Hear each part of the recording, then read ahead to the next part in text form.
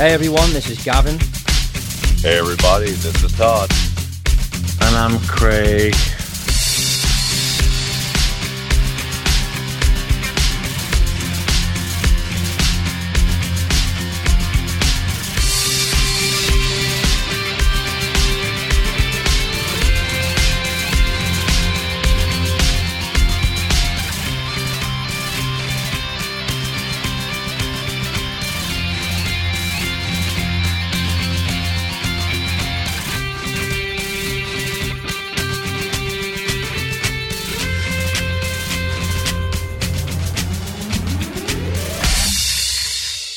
Hello and welcome to the Majors Mess Hall Podcast, episode 127.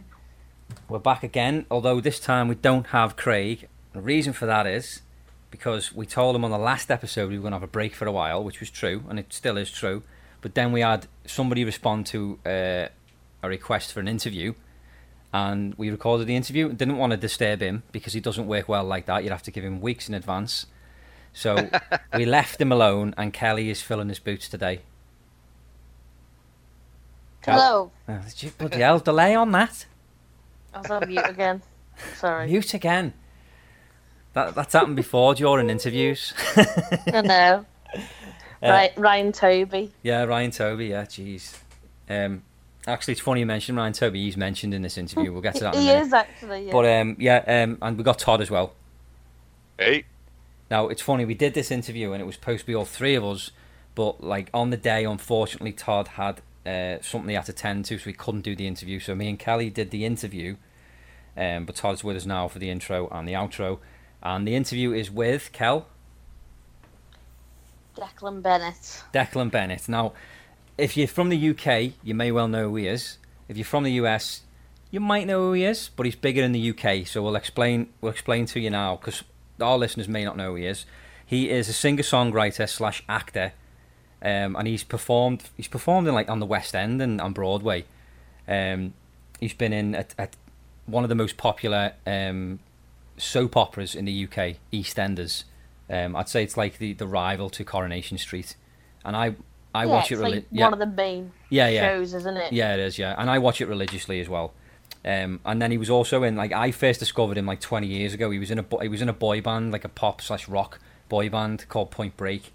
And I mean, as far as boy bands go, they were pretty decent. They were different from the rest. They didn't really do harmonies. Their music was like I say, it was like had a rocky edge to it, and it was more. I would say it was more cool. It was more cool to like It wasn't embarrassing to say you listened to Point Break, because when they were out, it was because you got the Backstreet Boys and Westlife and stuff, and they're like doing all the ballads. Point Break never did that. It was always like the heavier stuff, and yeah. I used to listen to him back then, so that's why I first discovered him then. And then he went on and he had some solo music out and stuff, and he's still doing solo music today. And honestly, his songwriting skills are incredible. Like, I put him up there with Ed Sheeran as far as songwriting goes. Like, his songs are really good, and this interview we did, we got to talk to him about that, and like, it was just nice to talk to him about songs of his that I really like and appreciate, and then hear the stories behind them as well, which was really fun. We also obviously discussed his days in Point Break, which was fun to talk about. And then we had a chat with him about EastEnders. And Kelly asked him a very interesting question, which we're going to talk about now, because it's going to confuse people when we get to that part of the interview, and it's important that you understand what it is. So, Kel, what did you ask him? I asked him about the Duff Duff moment, didn't I? She asked him about the Duff Duff moment. Do you know what a Duff Duff is, Todd? Well, I have a few ideas, but you may want to tell me so I don't go in the wrong direction. Okay, so first of all, is there a soap opera in the US? Like, I guess that's the question. Is there a soap opera in the US? Oh, absolutely. They've got a soap opera that's been on since like the 1950s. Okay, what's it called? Well, you got General Hospital, you got Guiding Light, you got there's a bunch of them. Days of Our Lives, is that one? Days of Our Lives, yeah. I think Dallas. It's still on. Dallas was on, but yeah. Who shot JR? Yeah, we had Who Shot exactly. Phil Mitchell. No, he really did. No. There was a storyline, Who Shot Phil Mitchell. It was fantastic. Really? It's like in football, it's like the equivalent to the Super Bowl. and that got delayed. It got pushed back the kickoff time, just so you could see the ending of Who Shot Phil Mitchell on the soap on the Brilliant. TV. Absolutely brilliant. So fuck JR. It's all about. Yeah, Who It's all Shot about- Phil Mitchell? It's all about I can tell PM. you, people would fucking riot in the U.S. if you delayed the Super Bowl for a soap opera. That's what the UK is like. They love their soap operas, and the thing I like about the UK It's soap like a operas. massive show, isn't it? Yeah, it is, and it's just like it's raw. Like it's not. I've seen some US ones, and they're really like, they're all dolled up in makeup, and they look amazing, and that's not real life. Whereas like EastEnders and Coronation Street, it's very much that's what life is like. I mean, obviously some of the storylines are over the top, but the way people look, that's it. That's what they look like, and that's what I like about it. And as we discussed in the interview, like talking about EastEnders, like it was big for me, or a big thing for me, because I moved obviously from the UK to Canada, and like I needed that connection, and I ended up. That's when I picked up watching it. I'd seen it before, but I didn't follow it. But moving here, I was like, I need something to watch to kind of keep that connection to home. So I haven't missed an episode since. It's fantastic. But the Duff moment that she's talking about there is at the end of every episode, the music starts, and it starts off with a Duff. I'm going to play it now so you can hear it. So the episode ends with this, and then the theme tune comes in, like comes straight in. So there's always a cliffhanger. Something happens and there's a cliffhanger. Every episode there's some, like they'll say something like, just so you know, I know that it was you that killed such and such, and then the person's face who they've just said it to is like frozen, and then it'll go do, and then it ends. So she asked him, like, have you ever had a Duff moment? Meaning, have you ever finished an episode? And if so, is there anything different about that episode? So that was a question. But I knew as soon as she asked it, I thought that's going to confuse anyone who doesn't know what a Duff is. So that's what a Duff is. And I'm going to finish the interview with that as well. So when the interview finishes, I'm going to put a Duff right in there. That Duff is like a big thing in England as well, isn't it? Everyone knows what it is. Yeah, it is. And there's like, they do programs just alone talking about Duff moments. Do they have Duff moments in their porn, like right before the money shot? It's like the girl, she freezes her face, is like doosh doosh doo, doom, and like lets her have it. Oh. Well, that could be a thing. Yeah. So anyway, like England isn't there will be now. we can. Yeah, I know. what Yeah, I'm Googling later. Somebody will have done it somewhere. I'm telling you. So yeah, so like, I mean, that's just a small thing that he's done. His music is incredible, and that's what I really wanted to talk to him about, was his solo music. So he does actually have, and he mentions this, he has a new album coming out, which is a live album, and it's not out yet, even though he says, it's weird, we did the interview last week, and he said it was going to be out on Sunday, which was last Sunday, but he messaged me to say it wasn't coming out. He's going to hold off, because he's holding off for a while, he said. He's got a few more things he wants to do, so he's waiting a few more weeks. But that might actually mean it's out now. I don't actually know if it's by the time you listen to this, which will be next week. I don't know, but he's got a new album coming out, so check it out. And like, if it is out when this episode goes out, I'll put it in the description as well to go and check it out, because it's going to be on Spotify. And even so, go to Spotify, type in Declan Bennett, and check out all his solo music. Honestly, it's incredible. My favourite album of his is An Innocent Evening of Drinking. It's just really, really good, and yeah, honestly, I can't rave about him enough. So check it out. And honestly, it meant so much to me that he came on and spoke to us. It really did. Like, I didn't expect him to, and he was probably one of the most accommodating guests we've had on, because he messaged me, and he messaged me off his own back. Like, I gave him, we did the top 5 with him, and he messaged me his answers before we'd even recorded. Like, he was right on the ball. Like, it was really nice actually to have somebody that was so accommodating towards, doing the interview. So we will go through to the interview now with Declan Bennett, and then we'll be back afterwards. Kelly's got a funny game she wants to play. So yeah, check out our interview with the awesome Declan Bennett. Hi, this is John Chalice here, probably better known as Boy Seeing from Only Fools and Horses. And I want you to listen to the Major's Mess Hall podcast. Hello. Hi, Deck. Hey, dude, how's it going? Good, how are you? Yeah, sound not too bad, thanks. All good. Good. So how are you managing with this whole lockdown thing? I'm bored of it now, man. I'm really bored. It was lovely to, well, that lovely is completely the wrong word. When it first started, it felt like a bit of a novelty. And I quite like novelty. I quite like it when life throws massive curveballs at you. I think it's quite an interesting test of character. And so I was quite like, oh, this is an interesting time to be living. And then very quickly I thought, oh, this is a bit shit actually, isn't it? It's not it's actually not great. Like it was more difficult than I thought it was going to be. Yeah. And even as an actor and as an artist and performer and stuff, it's like we're used to having time. You know, we're used to having stretches between not working and in between gigs and stuff. But this was a bit of a different ball game, yeah. Well, it messes with your creativeness as well. I mean, I know you can still write songs on your own, but you can't. You are limited to what you can do creativity-wise. It's so hard with that kind of thing because even with the online stuff, and I've been doing a couple of online gigs, and you know, people have been. I mean, I think everyone's sick of Zoom now. Everyone's kind of like, all right, we've done Zoom. Let's just get back into the real world.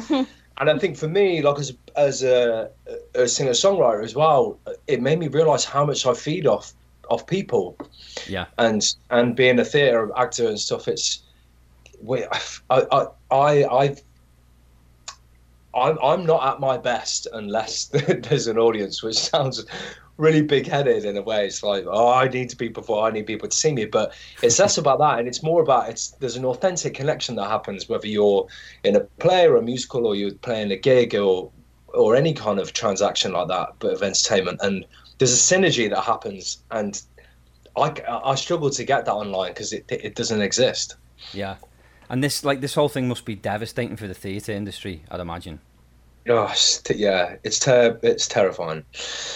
And unfortunately, on a daily basis, it just seems to kind of be there's just a real lack of direction and a lack of support, and the government at the moment don't seem to really care about the arts. They say that they do, but ultimately, you know, in the words of Boris Johnson, he's like, well, you know, it's important for us to defeat this disease first. And it's like, well, Sam, but you've just told loads of people they can get on a plane and fly to a different country, but you're saying that people can't sit in a theatre and watch shows. So I don't really know what you expect me to do with that. And then to tell them that they can open the theatres, but you can't have live performances. Yeah, what's the point? It's like, what?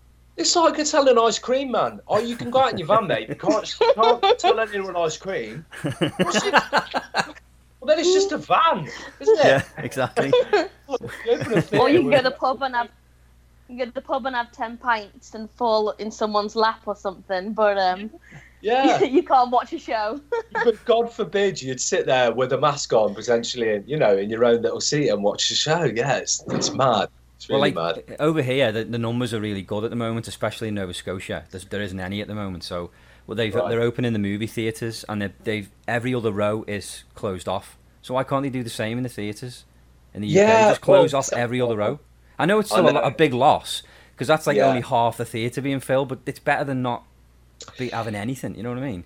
Yeah, I know. Yeah, but I understand like the theory behind that. I think what people don't get is actually how expensive it is to run a show, you know. And I think unless a theatre is running at a minimum of 70% every night, or on average over the week, and even then, your show's not going to run for that long. You know, shows that run are the ones that are banging out 100%.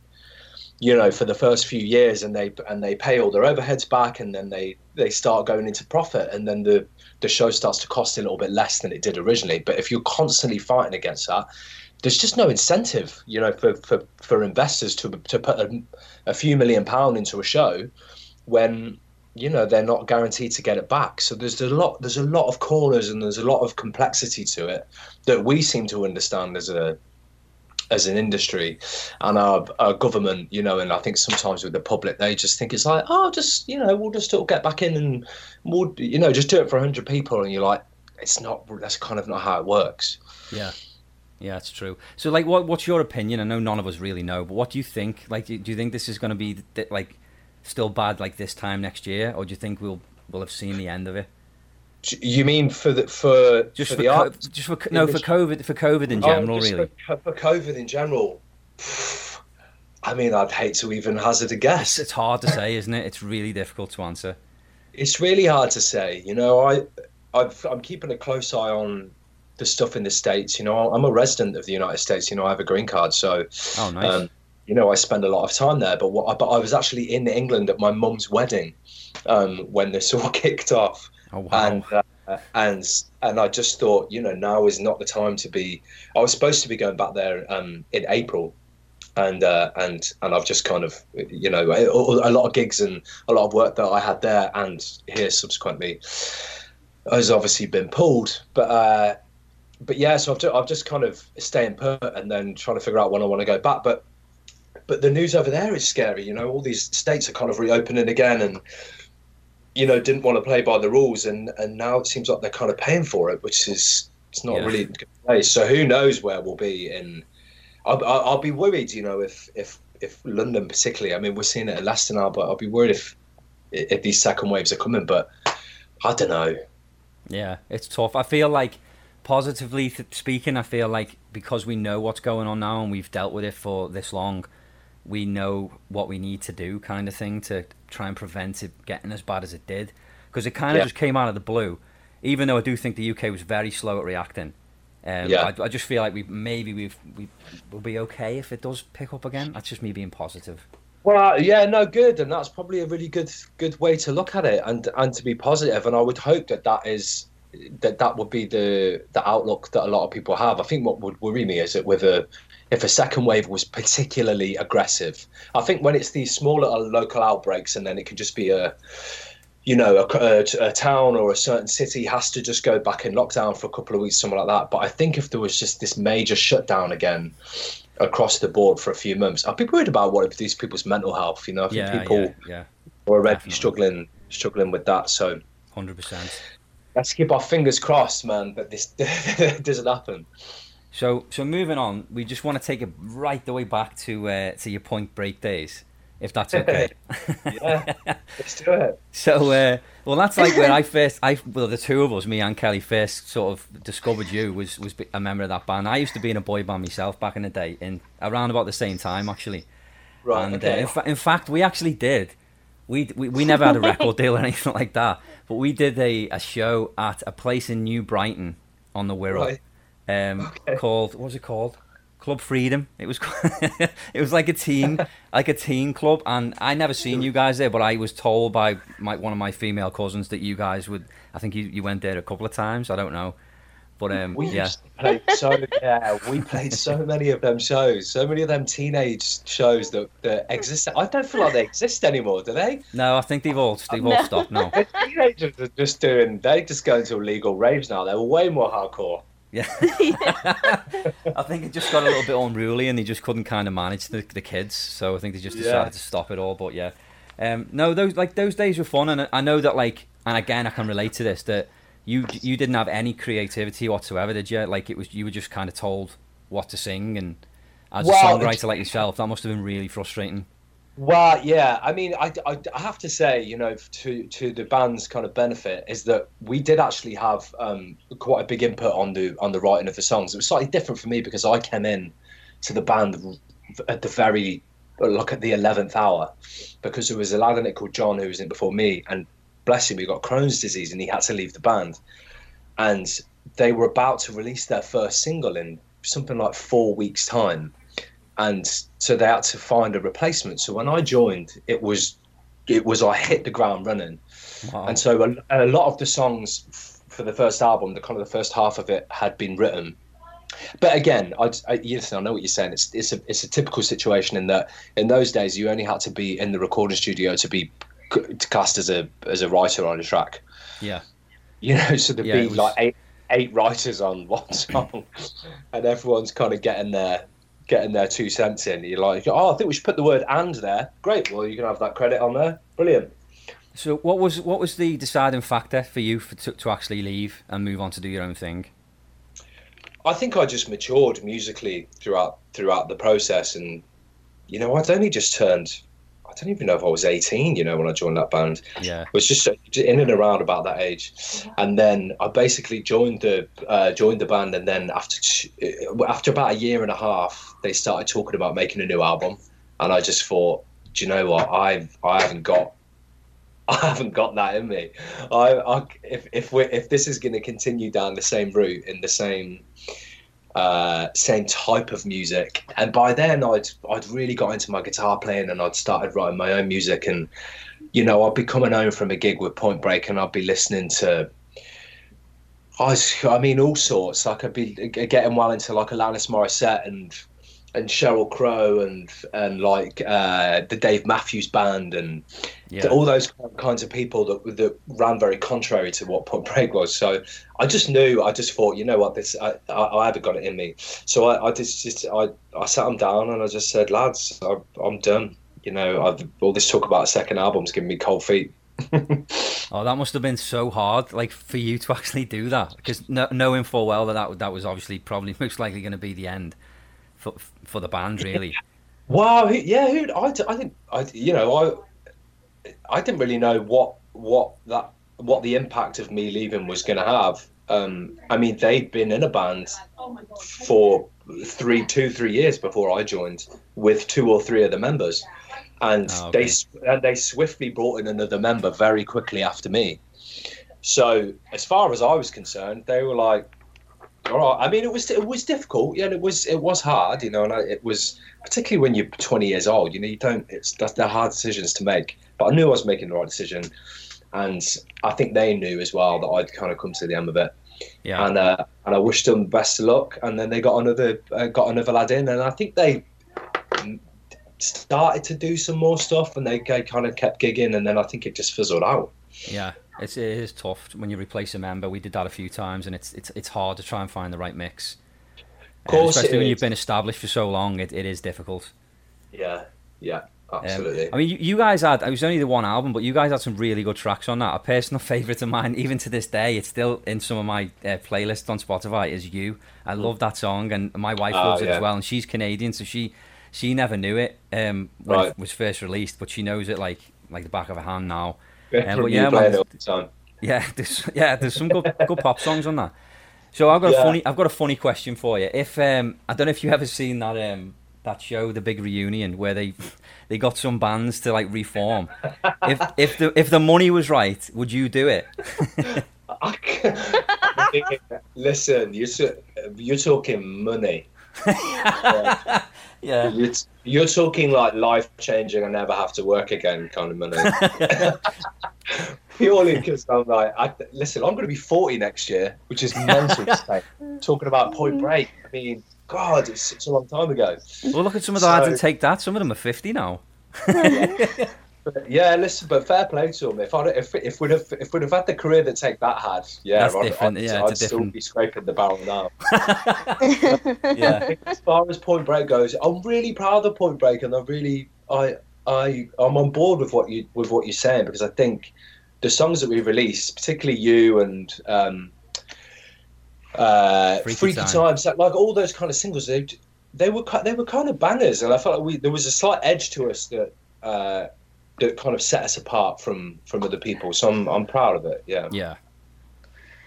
I think I remember seeing you on Top of the Pops loads. I just remember Freaky Time on there, always on there. Constantly. When I knew you were coming on, I watched some of your old performances, and I came across a clip of you performing Falling Slowly from the musical Once on Graham Norton. And it's such a beautiful song with so much emotion. What was your time like? Musical days? It was incredible. I've been living in New York for about 7 or 8 years, and the show actually opened on Broadway to begin with, and I was auditioning for the show out there, and I didn't get it there like when it first opened in New York, but then it came around again. But this time it was, well, we're going to open the show in London, in the West End.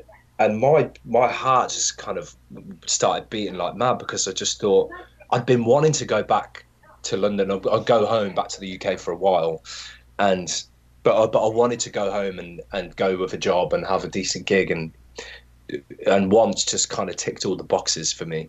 Because being a singer-songwriter, and my parents are Irish, and that was very much the kind of style of music that I was writing myself, and it was amazing. I'll never forget it. It was an absolute dream job. The cast were amazing. The girl who played Girl, that's her name in the show, it's just Guy and Girl. Zrinka Svitacic, she's a beautiful, amazing Croatian actress. She taught me so much. About acting and about performing on stage. It was the first big lead role that I'd ever taken, that I'd ever kind of opened the show with. So yeah, it was a really special time. Yeah, I loved it, and got to meet Glenn Hansard as well a couple of times. He's such a cool, class guy. Yeah, it was wicked. In 2002, you worked on Taboo with Boy George on at the West End. What was that like? That must have been an amazing experience to work with that guy. Yeah. George is second to none. I have never, and I don't believe that I'll ever meet anybody quite like George O'Dowd for the rest of my life. And I think that's a testament to his talent, a testament to his personality, and a testament to what an amazing human being and a character that he has. And he's another person that I've been really lucky, throughout my career to have worked with some real kind of solid artists, and George was one of the first, and I just looked up to him and I thought he was brilliant. He's such a special man. The show was great as well. The show Taboo was brilliant. That was my first kind of getting after Point Break. It was just getting my feet wet and back in theatre again. So it was kind of my first big proper professional theatre job, and that's where I've met some lifelong friends, because I skipped uni, I didn't do uni or anything like that, because I knew from such a young age that I wanted to perform, so I just kind of went at it as soon as I could.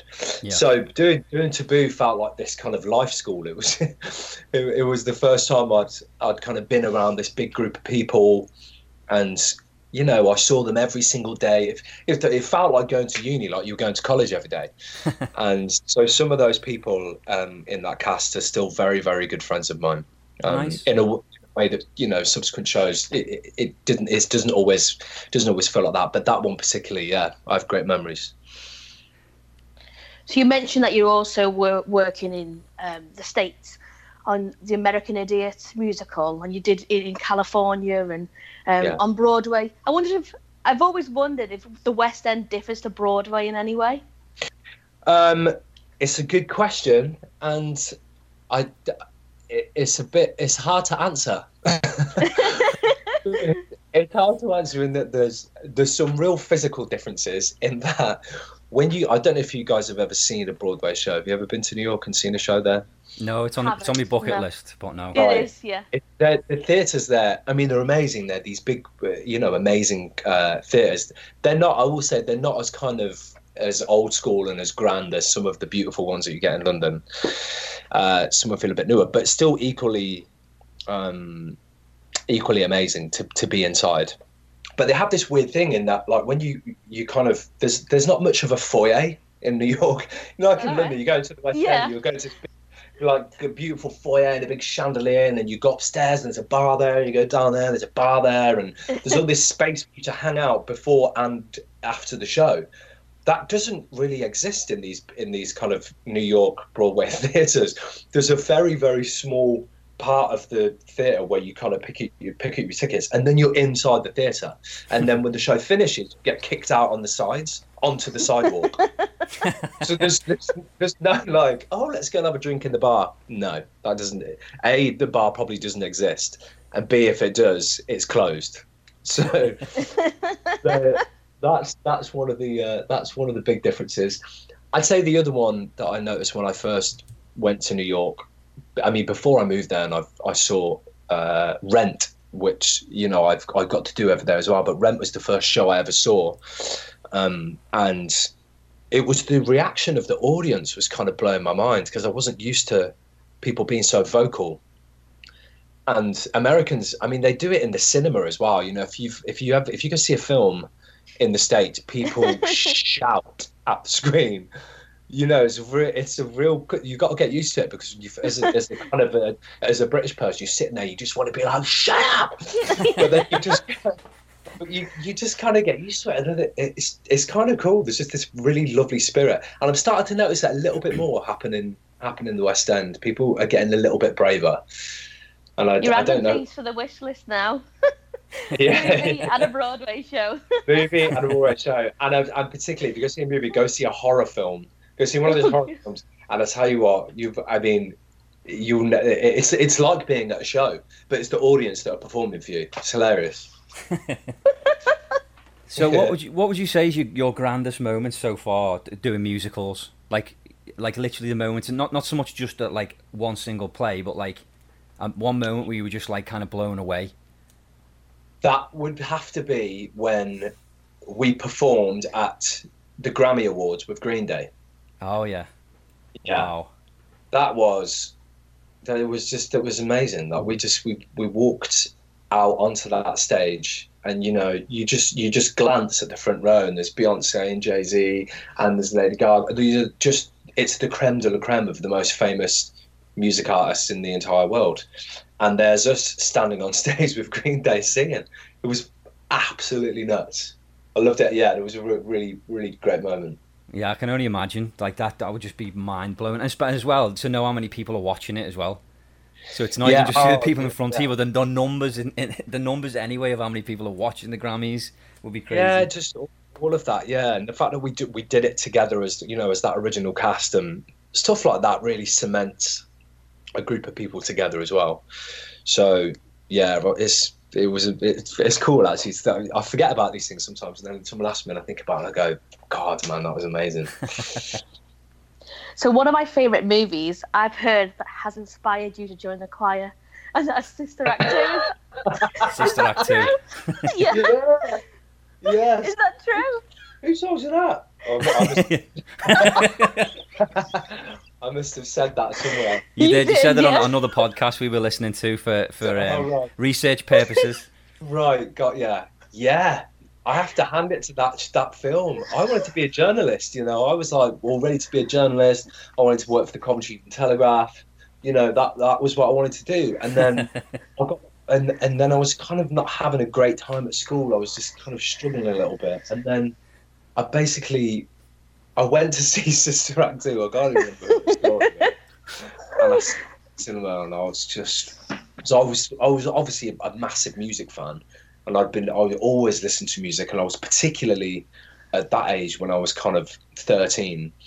I loved R&B, and I loved that old kind of swing, R&B kind of world, like NWA and Salt and Pepper and TLC, like all that old school, really early day stuff. I loved it, and obviously there was a lot of that style of music in some of the soundtrack in Sister Act 2, and obviously it was the first time I'd ever heard of Lauryn Hill. You know, so there you go. You see Lauryn Hill on the screen just singing, and she absolutely blew me away. I just thought, who is that? Who is that? Yeah. I think she was about 16 or something when she did that film, and then there was obviously the beautiful moment when the young lad sings "Oh Happy Day," and I was just thinking, I'm gonna join the choir.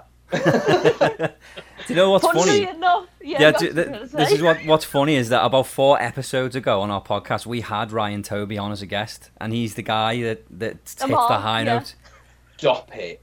Honestly, So when we heard you mention it on the other podcast, we were like, oh my god, like that's full circle for us. Like it's just nice. Oh my god! And what is he doing these days? So well, he was in a group called City High. And they had that song that was like, what would you do if your son was at home crying all alone on the bedroom floor because he's hungry and the only way to feed him is to sleep with a man? Do you know which one I mean? He was in that group. He was in that group, yeah. But he's also written for like Usher, Lionel Richie, Mary J. Blige. Like he's a songwriter now, but he's also got like a shitload of music on Spotify. So it's actually worth checking out. Like the guy's incredible. Oh, I will do, definitely. Wow, that's serendipitous, man. Yeah.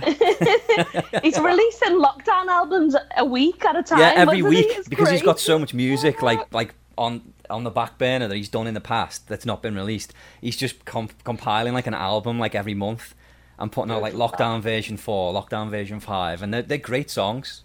Wicked. Oh, I know what I'm doing tonight. We talked to him about that high note. We asked him about the high note and said, about the high note? Yeah, we said how many times did it take you to get until you got that right? And he told us that about three, he says. About 3 times, and he got it. He said, and then he said, I'm not shitting you. He said the next day my voice started to break. He said, and I couldn't hit the high notes anymore. So he got it. The last time he ever did it is what's in the film. And he even had lines. He had lines caught on set, didn't he? Because he couldn't speak anymore. Yeah, because his voice was like, Sister Mary Clarence. Oh. I mean, it was probably that note that kind of instigated his balls dropping and and his voice breaking. Exactly. He might have had another couple of years with that high voice had he not been forced to that note. I mean, that's one of the most incredible moments in cinema. I've never basically, Deck, if his balls hadn't dropped when he did, you might never have got into theatre. Yeah. If you're listening, mate, I owe you. Wow, that's brilliant. Really cool.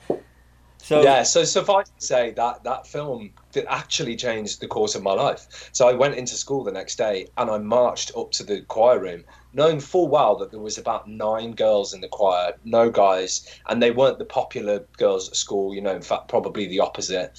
And I didn't care. I was like, I want to join the choir. And they kind of welcomed me with open arms, and that was the start of the rest of my life. Yeah, it's great. That one line that if you wanna be somebody, if you wanna go somewhere. We used to sing that all the time in school. Like there was literally a group of us that used to go around singing it. Totally. And all the other kids were like, "What the fuck are you doing?" Yeah, but we just loved it. Oh, class. So, Great, just man. talking of other artists as well, what artists inspire you? I mean, so many different types of artists. I would have to give a particular shout out to an artist called Ani DiFranco, who I'm a massive fan of and have been since I was about 17, 18 when somebody introduced me to her. And she's not particularly well known in the mainstream, but the people that do know her, she's got a huge following worldwide, and she's one of these artists that just consistently tours every single year. She'll literally tour the world. She'll be all over America, come to Europe. She's got this very, very dedicated fan base. So she was a massive part of me crafting my own kind of material. So I really rate her. I love, particularly back in the day, I loved people like Damien Rice and Glenn Hansard and The Frames and Lisa Hannigan. A lot of Irish artists there, Damien Dempsey. But then on the other side of it, I'm a massive fan of house music, and I've always been a big fan of kind of underground house DJs like Fat Tony and Guy Williams and Todd Terry, and that's been a real weird part of my life that's ran alongside me being this kind of like acoustic kind of singer-songwriter dude. I'll finish a gig and then you'll find me, in Fabric, kind of just dancing my nuts off out. Which has always been a bit of an odd thing for me to marry those two things. But yeah, that's and I love classical music as well. It depends on my mood, Yeah. You're an eclectic. I'm an eclectic, yeah. It depends on my mood, depends on my environment. I love cooking to classical music. I really like listening to classical music first thing in the morning. First thing in the morning, I find instrumental music, particularly that kind of classical. I'll whack Radio 3 on and, just kind of make myself some eggs. And it's great. It puts me in a lovely mood. Yeah. So it appears that you do a lot of your writing and it's inspired from drawing on your own personal experience. Is there any track in particular that you're super proud of? That I've written? Yeah. Yeah. I mean, I'd like to say all of them. They all feel like my little children. But I think the one track that really cemented for me And the first time I felt really comfortable, kind of going, no, I am a singer-songwriter. That is what I'm also an actor and I do these other things, but I would always struggle to kind of say I am a singer-songwriter and that is what I do. And when I wrote a song called Freer that was on my third album, it was the first song I wrote for the album, and I didn't really know the album's called Record Breakup, and I didn't really know what the album was going to be about, but I wrote this song in New York on the piano, and I played it to one of my friends, and he was just like, this is epic, like this is a really, really great song. And then the rest of the album just kind of got carved around that song, and it felt like I shifted into this next gear of writing, and I started to feel really proud of myself and the material, and I started to understand who I was as an artist, and I started to understand the content that I was writing, and then songwriting started to become easier and more fun for me, and it didn't feel like I was having such a battle with myself. I kind of go in and out of those battles though since then. But yeah, I'd say the song Freer, yeah. So what's the songwriting process for you? Like, because say for me, like I've written songs in the past, I normally try and come up with a melody first and then try and find the words afterwards. I'm guessing that you literally write out your lyrics and then you work around that, because some of your songs are so like poetic. Yeah, you're right? You're absolutely right. Yeah, absolutely. I can't do that, so I take my hat off to you. Like, that's incredible. Yeah, well, I mean, I take my hat off to you, you know, but sometimes when people can just kind of bang out these melodies, you know, I find that really, I find it stunning. Like, it's just like, it's a real skill and a real talent. And when, I think that's why people collaborate quite a lot. You know, I did a lot of, I've done a lot of work with another great singer-songwriter called Olivia Broadfield, who you must check out. In fact, you must interview her as well if you look for more people on your show. She's absolutely brilliant. She's from Hinckley, and we didn't grow up together, but we first met on the music scene in Cov, and we have a duo called Both, so you can hear some of our stuff online, and we've just finished a new EP as well. But Olivia's got this insane ear for melodies, crazy ear for melodies, and then when it comes to lyric writing, she's just like, oh, just write whatever rhymes. Yeah, that's what I'm like, yeah. But she still but still manages to kind of write these unbelievably touching, simple lyrics. Like, she's a really clever singer-songwriter, and she's had huge success with kind of her songs being put in film and TV and stuff.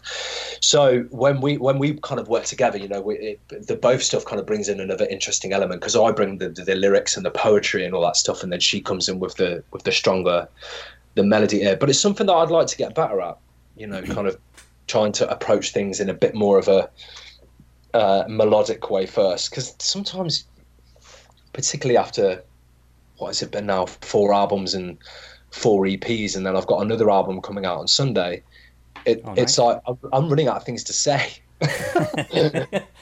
You know, so it'd be nice, yeah, to kind of explore, you know, and experiment with different approaches. So one of my favourite albums of yours is the second album that you did, The Innocent Evening of Drinking.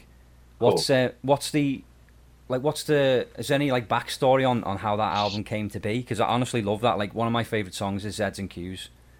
Oh, thank you. And Storm as well. Storm's really nice as well. But like, yeah, I just love that album. Yeah, that album. I'll be completely honest with you. That album was basically born out of I had testicular cancer when I was 23 years old, and I'd finished writing The Painter's Ball, which was kind of the first one, and that was kind of was in the process of being put out.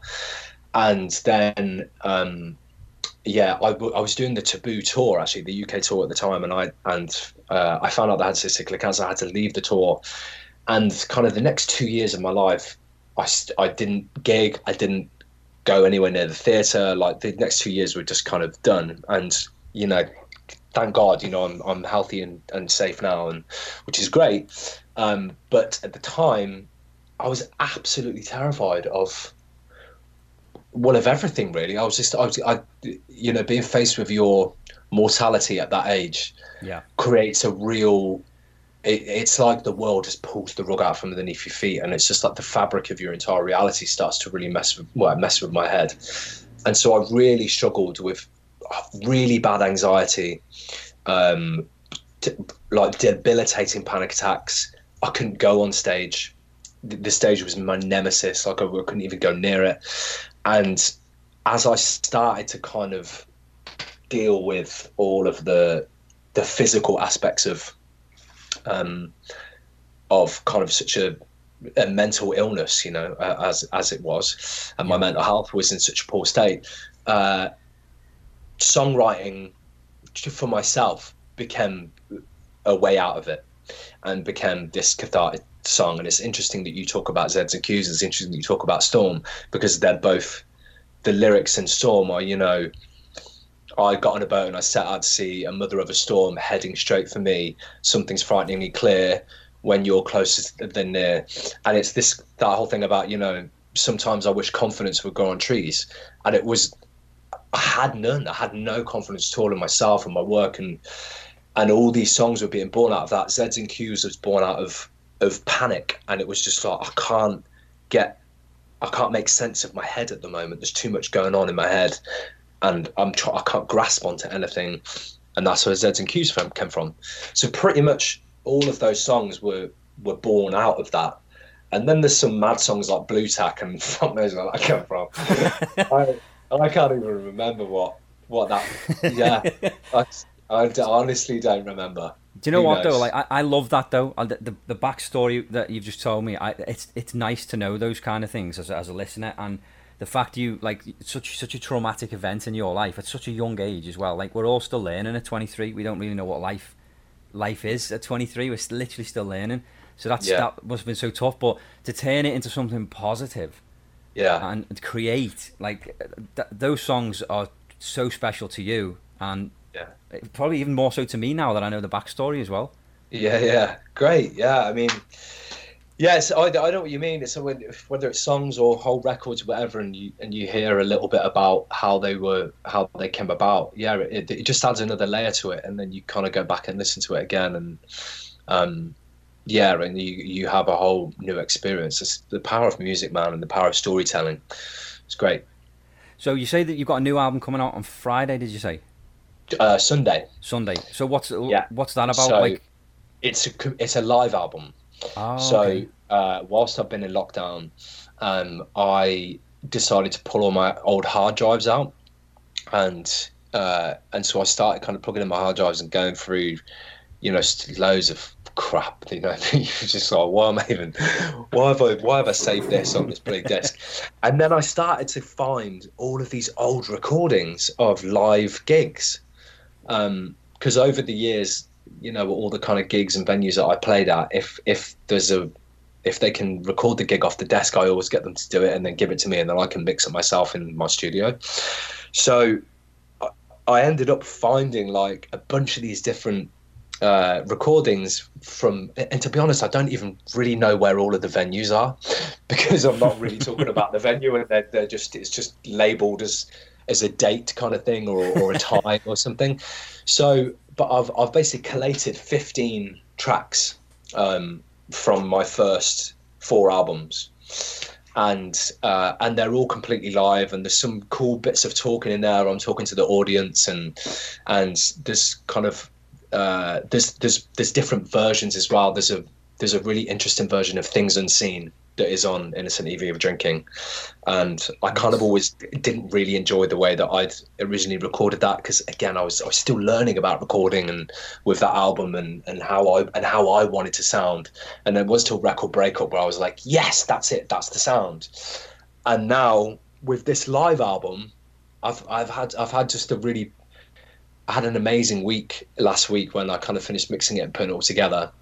And I kind of went on a walk and listened to it on my headphones and listened to these 15 tracks, and I thought, that's it. That's the definitive album. That, like, if anyone says, you know, oh, what does your music sound like, or someone goes, oh, have you heard Declan Bennett's music? Point them to this live album, because I feel really like it's just encompassed everything that I've been trying to achieve and everything that I ever wanted my music to sound like. The entire vibe. It's a good one to start on. So yeah, Awesome. it comes out Sunday, and it's called Live and Aloud. Can't wait to check it out. Yeah, good stuff. So you also went in a completely different direction with your career, and you took on the role of Charlie Cotton in EastEnders. Yes. You had so many, joining an iconic family alone, but you had so many great storylines as well. And I've always wanted to know if anything differs during a Duff moment, because I'm sure you've had one. if anything, what differs?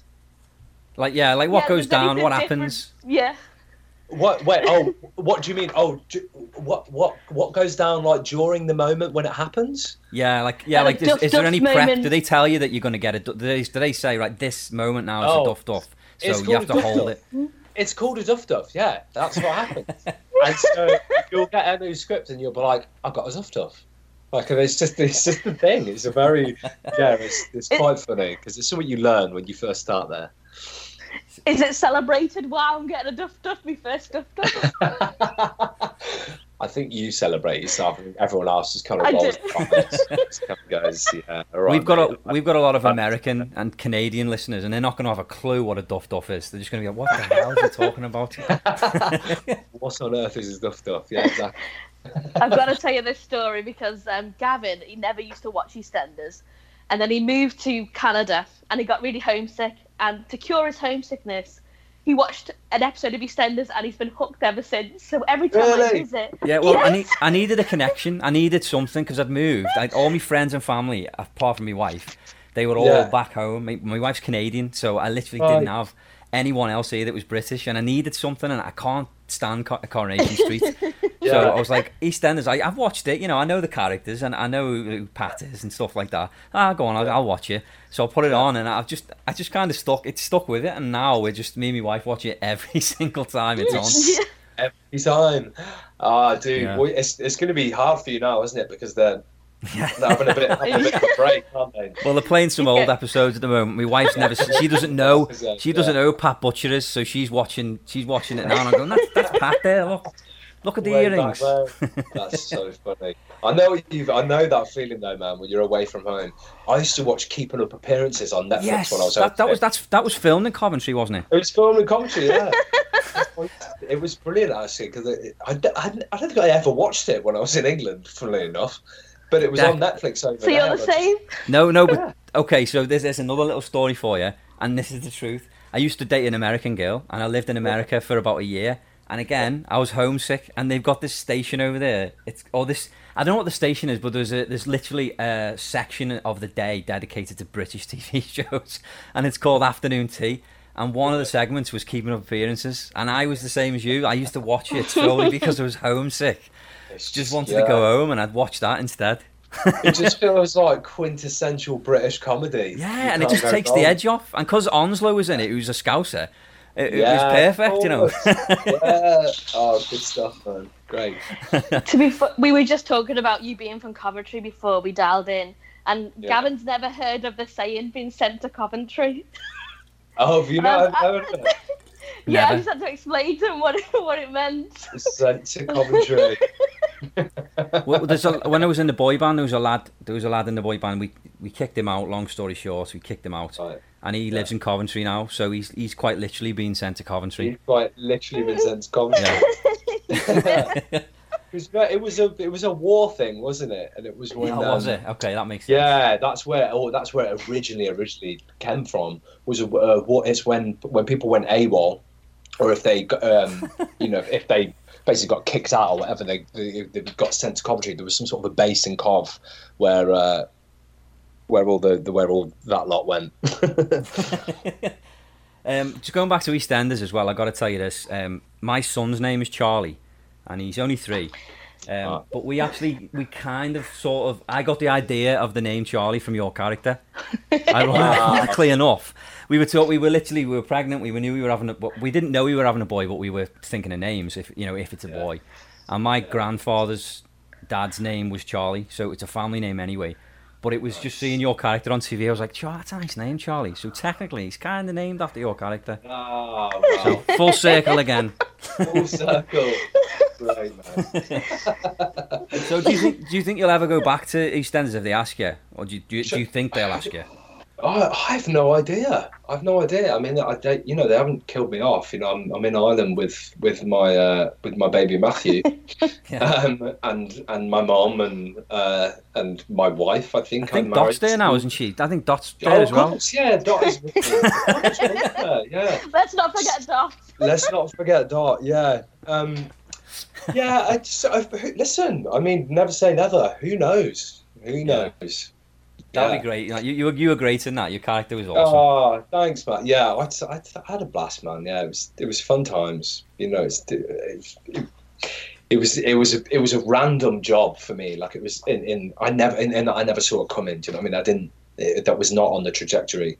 And then when it crossed my path, I was just like, why not? Like, why not kind of like everything that you think you are and everything you think you know about yourself, why don't you roll that up into a ball and just throw it against a wall and just see what happens? So that's what I did. Was there any storyline in particular that you found most challenging to play? I mean, a lot of it was really challenging because I struggled to like believe some of it because it gets so crazy on EastEnders. Where you're like, wait, what? They've done what? And now they're doing what?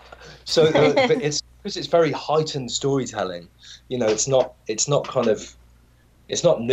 You know what I mean? It's very which is why people watch it. I think because there's an over the top nature to it.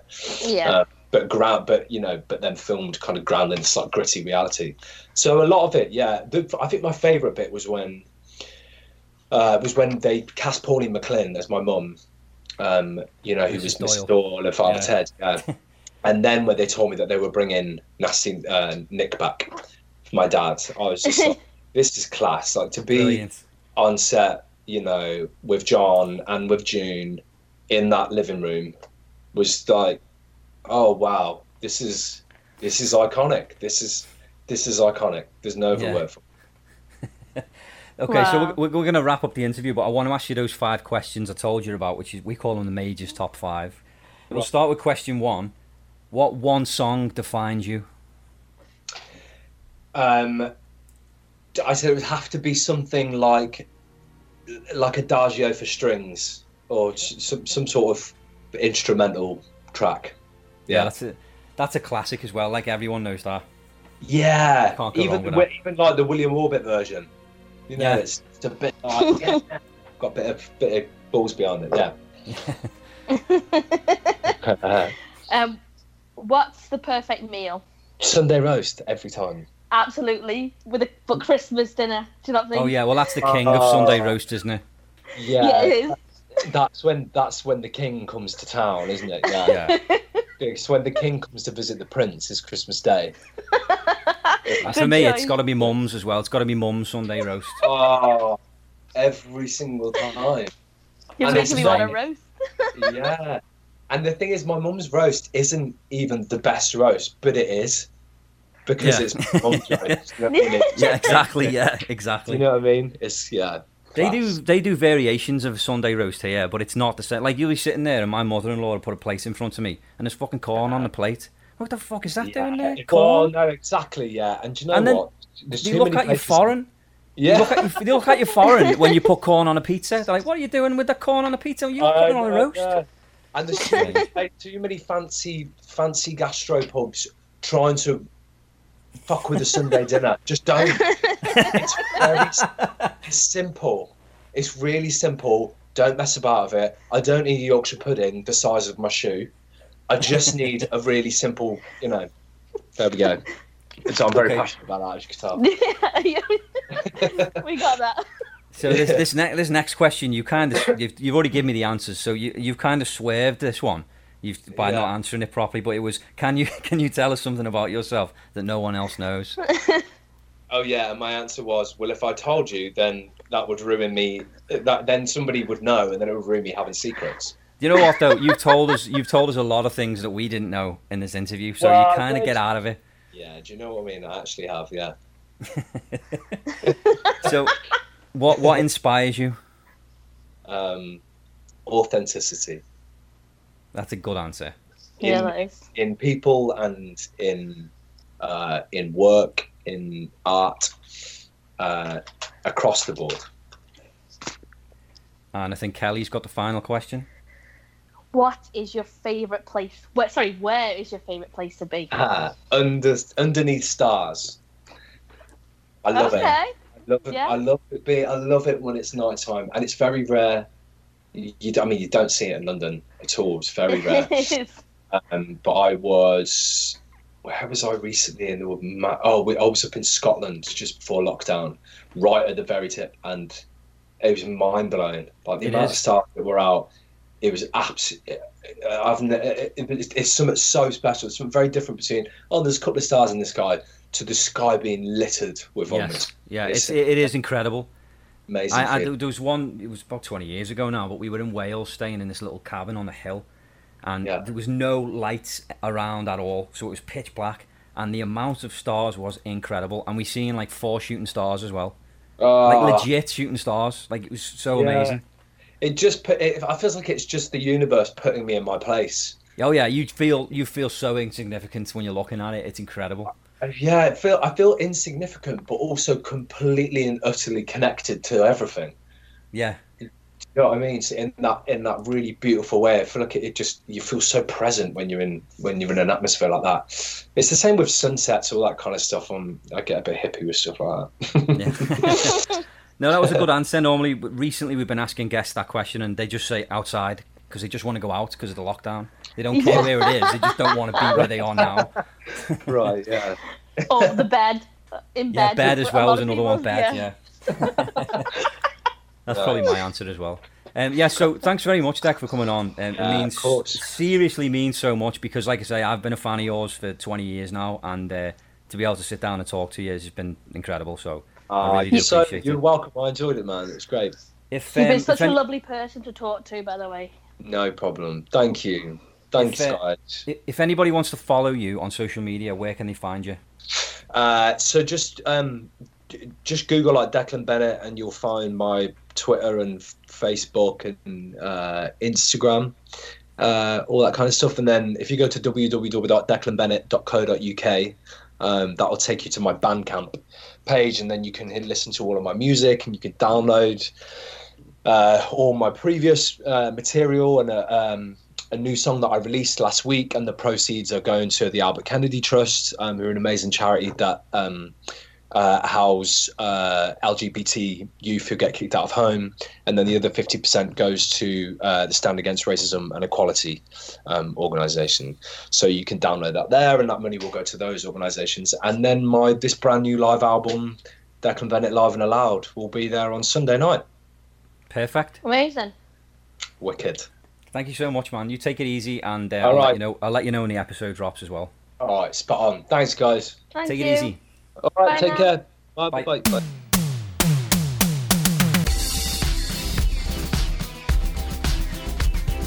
Hello, this is Ewan McIntosh, aka Keith from The Office, and you are listening to Major's Mess Hall.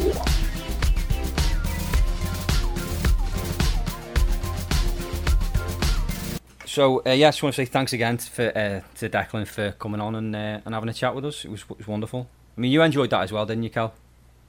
Yeah, it was really one of the nicest guys we've spoken to. Such a down to earth, and he was having a bit of banter with us, and it was just really fun. That's what I liked, and this is no offense to Todd, but it was nice. It's going to sound offensive now anyway, but. It was nice. It was nice because it was three Brits having a laugh, and the sense of humour was there. You know what I mean? You know what I mean when I say that? Sure. It was just the camaraderie and the word I'm looking for. We just had a good laugh. Well, it was just sure joking there's certain vernacular that you guys could use that he could pick right up on, and that I would be lost because if there was any slang involved, I wouldn't know what certain things were. That if you're British, it's like common knowledge and common things, but to somebody else you'd just be like, oh, okay. Yeah. So and I get it. So moving on, this game, right? What is it, Cal? You're the fucking games master here. What is it? The quiz master. Okay, so it's called Would I Lie to You? Jesus, let me knock the fucking panel at me. Shelf. Is someone give me a dust off? so Todd will be given 2 lies and a truth about Gavin, and he's got to pick out which is the truth, and then vice versa with Gavin about Todd. The aim of the game is that you try and throw them off the scent. So you try to make the truth as elaborate as it can be, so you can make it harder for them to. So to basically, guess which one it is. basically, like, so you're going to read out the 3 scenarios. 1's real and 2 are fake. So Yeah. you read out all 3, and then so Todd will then choose one of them and then ask me to explain it. He can ask you questions about every single scenario, and you've got to answer them. Okay. And then after a certain time, but he's got to try and ask you questions that will trip you up, so he'll guess which one you're lying about. Okay, I get you now. Yeah, I get you. Okay. And then with the truth, you've got to try and make it more elaborate, so he'll put him off the scent. But you Okay. can't lie. Obviously, you've got to. Okay, so tell this the truth. is going to be hard for us because this is on the spot. So like, he could ask me about It is. something. He could ask me about one of the lies, and I've then got to make it up on the spot as if I know about what it was and that actually happened. Exactly. Yes. God, Got it. All right, this will be entertaining. we've got to play this with Craig at some point. So after a certain time, I'll say, right, you've got to pick your truth.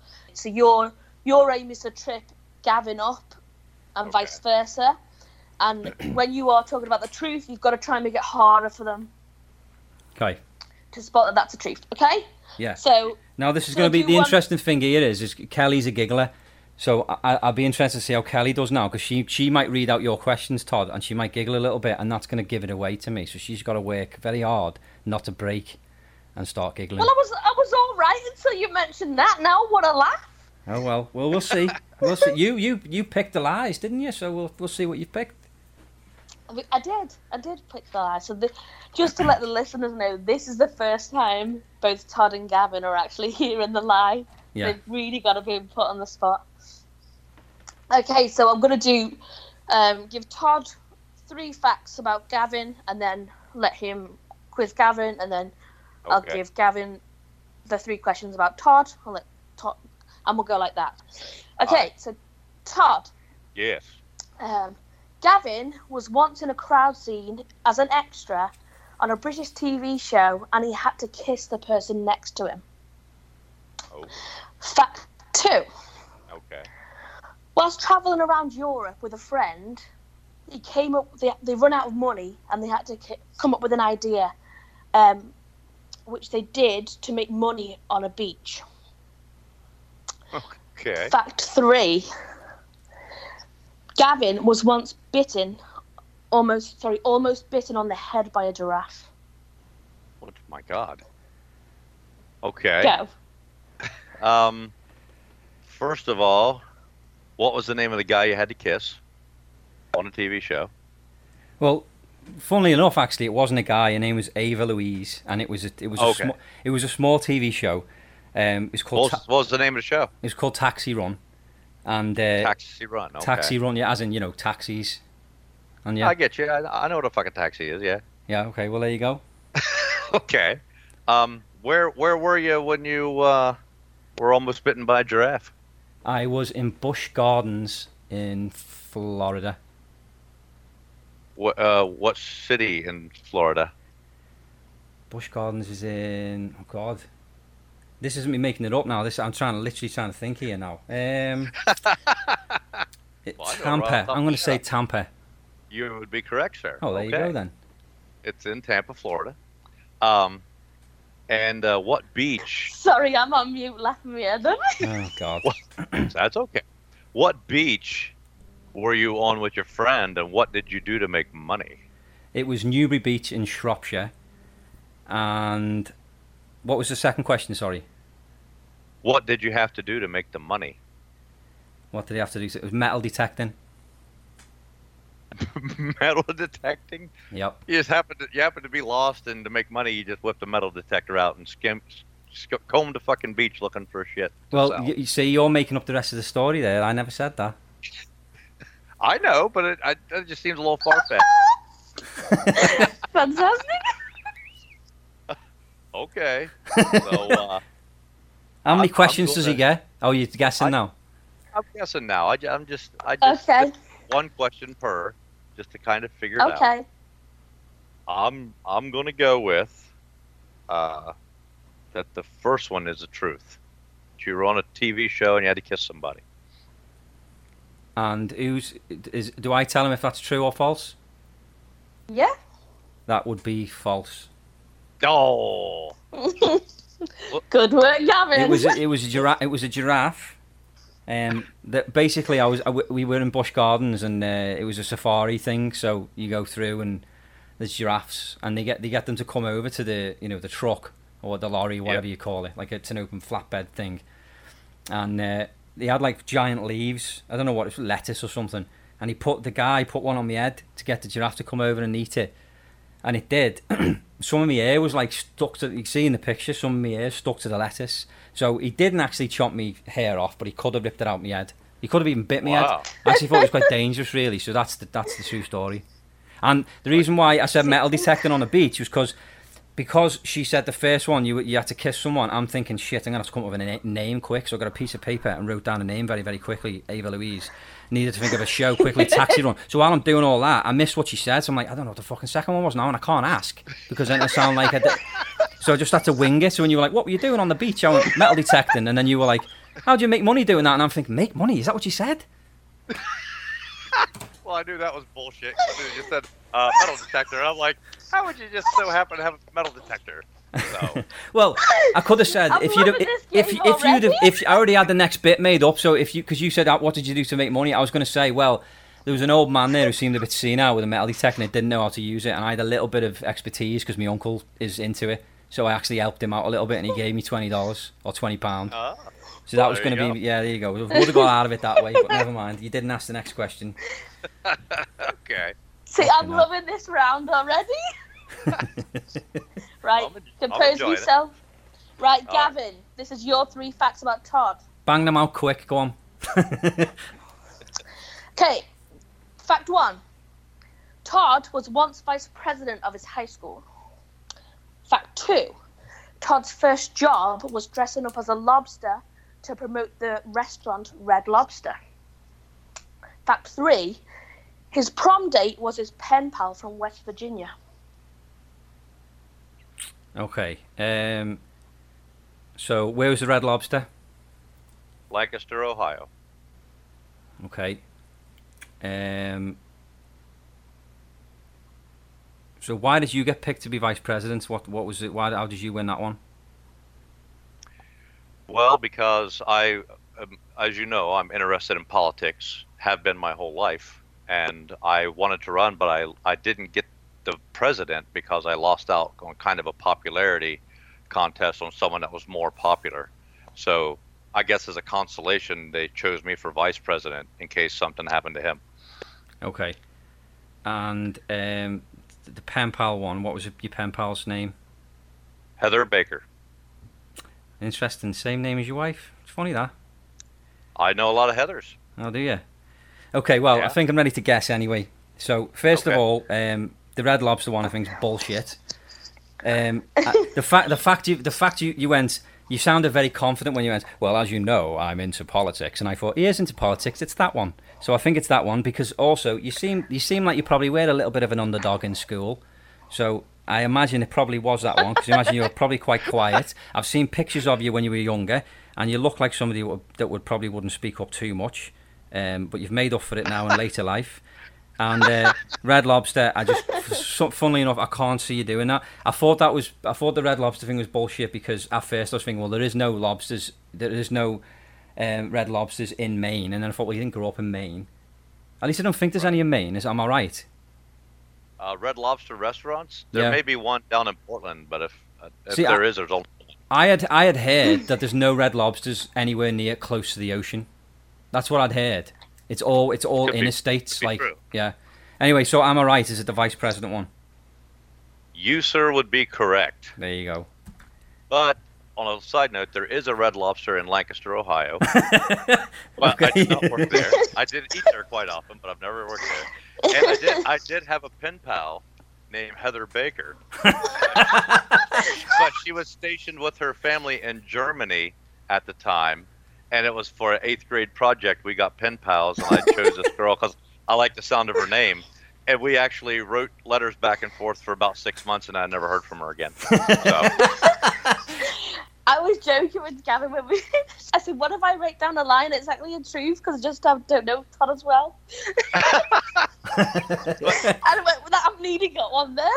but the true story about me becoming vice president, there was a group of guys, and they were being sexist. They didn't want any girls to hold any offices, so the guy that became president he's a very successful guy, and he's actually on the school board of the school that I attended. And so I'm like, yeah, you're a better leader than I am. So they pretty much said, you'll be vice president. This guy's going to be treasurer. This guy's going to be secretary. And we just kind of was like, yeah, okay. So there was no like big election or anything, but it was that Mike Lucas, the man who was the class president, was a wee bit more popular than I was. But I've always been a loudmouth asshat. That's never changed. I was never a quiet kid. I've always been loud and obnoxious. Well, I'm just talking about that one picture where you're really, really skinny. And it got posted. Really I seen that, and I was like, because it doesn't even look like you. It doesn't look, because obviously you were younger. Everyone looks different when you were younger anyway. Right. And obviously you've beefed up since then. So I thought maybe that was a reflection of what you were like. Maybe you were a little bit quieter. I know I was quieter, if you can imagine that. And I'm only a thin guy. So I thought maybe that was but I got it right anyway. So with Red Lobster, that seems a bit downscale to me for Red Lobster to get somebody to dress up to try and get business. Is that something they do? Oh, probably in Lancaster it would be, yeah. It's not exactly a fancy restaurant. No, it's not fancy, but it's not like, it's not your fucking greasy spoon, it ain't like is Dick's it? Crab Shack. Yeah. I made that up. I have no idea if that's what they do. I was trying to think of something It was a American. good stretch. Yeah, it was a good stretch. We would do something like that. It's a scene from One Tree Hill. I'm not going to lie, I stole it. Oh, for God's sake. The game's robbed. The bloody lies are robbed. Is there any truth to it? Todd was vice president. That's right. So that pretty much concludes our episode. So we will just give out the information like we always do. Like I just said, you go to majorsmesshall.com. That needs to be fixed. So if you go there, you will find that there's photos on there that do not feature Todd. That's because Todd hasn't always been one of our hosts. It was somebody else called Scott, who's no longer with us. He didn't die, but he's moved on. And then, well, when you say no longer with us, that usually means... I know, yeah. No longer with the podcast. Yeah, basically, yeah. Right. And then you go to our Instagram page is at Mess Hall Podcast, and then Twitter is at Majors Mess Hall. Facebook, you just search Majors Mess Hall and you follow us on there. And then the Patreon page, if you want to become one of our patrons and donate what you can monthly to us, it's patreon.com/Majors Mess Hall. Isn't it fucking interminable reading out fucking email addresses and web addresses and stuff? Fucking nightmare. Yeah, that's why I don't do it. You can also email us as well. It's I think it's what is the email address? It's at Majors Mess at podcast. No, I don't even know. Majors Mess Hall at. I don't even fucking know. I think it's podcast at majorsmesshall.com or something like There's that. a link on the actual website. Go to the link. Yeah. There's a thing on the website you can send a message to us. So do that as well if you want. If you're a new listener, just reach out. Let us know you're listening. We'll give you a shout out on the episode. You can always message us on Facebook Messenger or whatever, and we read those. Yeah. Because all of our phones are attached to the Messenger, so yeah.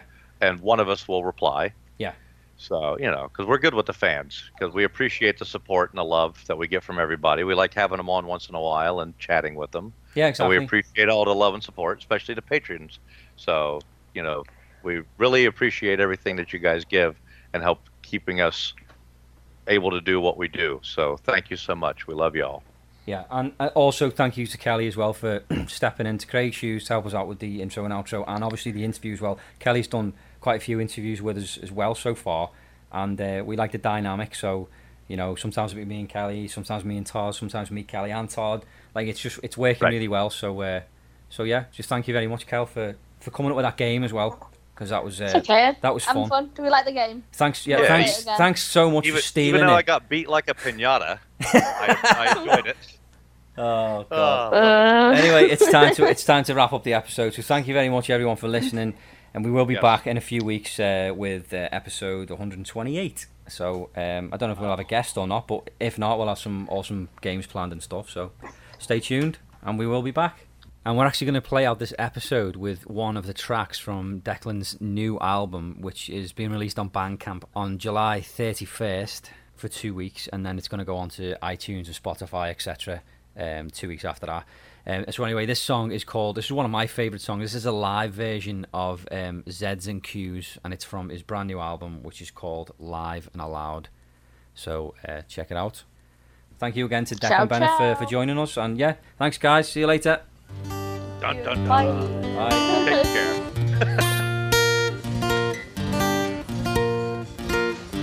care. Just when someone went woo like that, it reminded me of that's one thing we don't do in England. Like, you know, you go to a concert or you go somewhere. No, we go woo like that, but we don't go. It's the other one. Ow! It's so American. You don't hear it in England. Ow! Yeah. Great, we've got that all night now. Ow! Ow! Come on, get out. Just a big one. Ow! No more. Okay, this is another track from this latest record that I put out.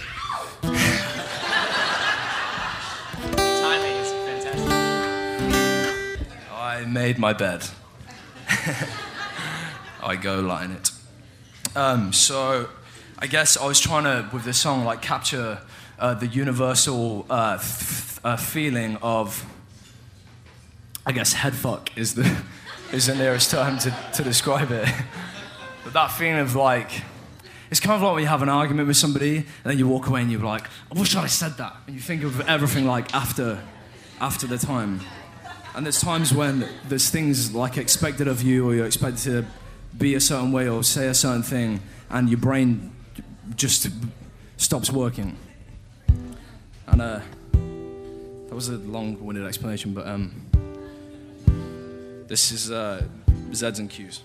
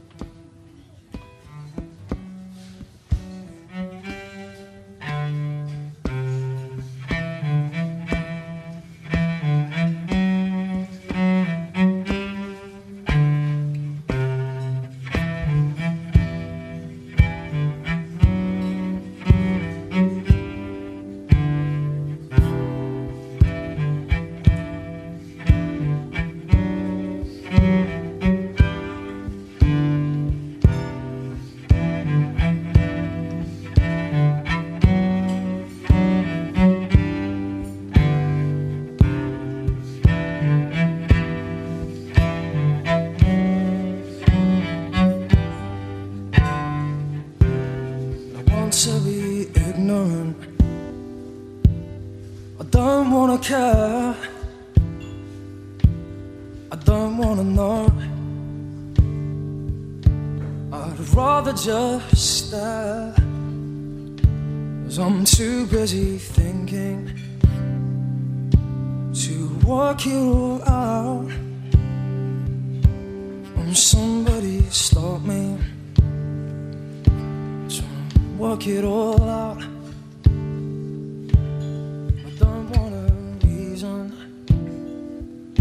I don't wanna know why, 'cause the alphabet won't help to clarify. So I'm giving up trying, and I'm giving up hope, 'cause this chaos is desperate, and I'm not gonna cope. 'Cause my brain feels like Scrabble and I'm losing the game. And I got Z's and Q's and that's all, and it seems so small, but it needs to be heard, 'cause there's points to be won if I can just find a word.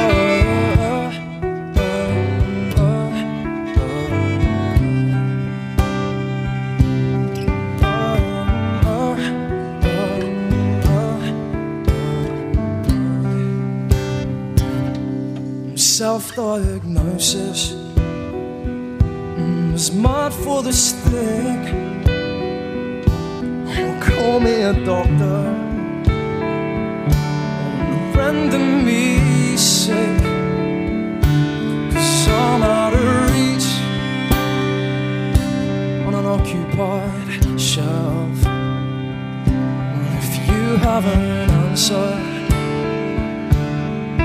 you better keep it to yourself, 'cause my brain feels like Scrabble. I'm losing the game. I got Z's and Q's and that's all, and it seems so small, but it needs to be heard, 'cause there's points to be won if I can just find a word.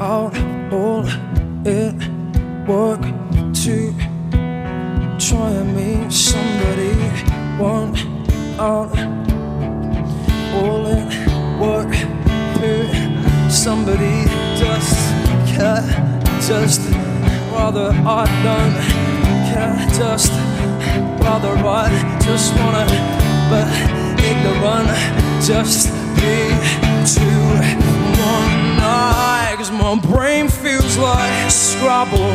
I'm losing the game, but I got Z's and Q's and that's all, and it seems so small, but it needs to be heard, 'cause there's points to be won if I can just win this game of Scrabble.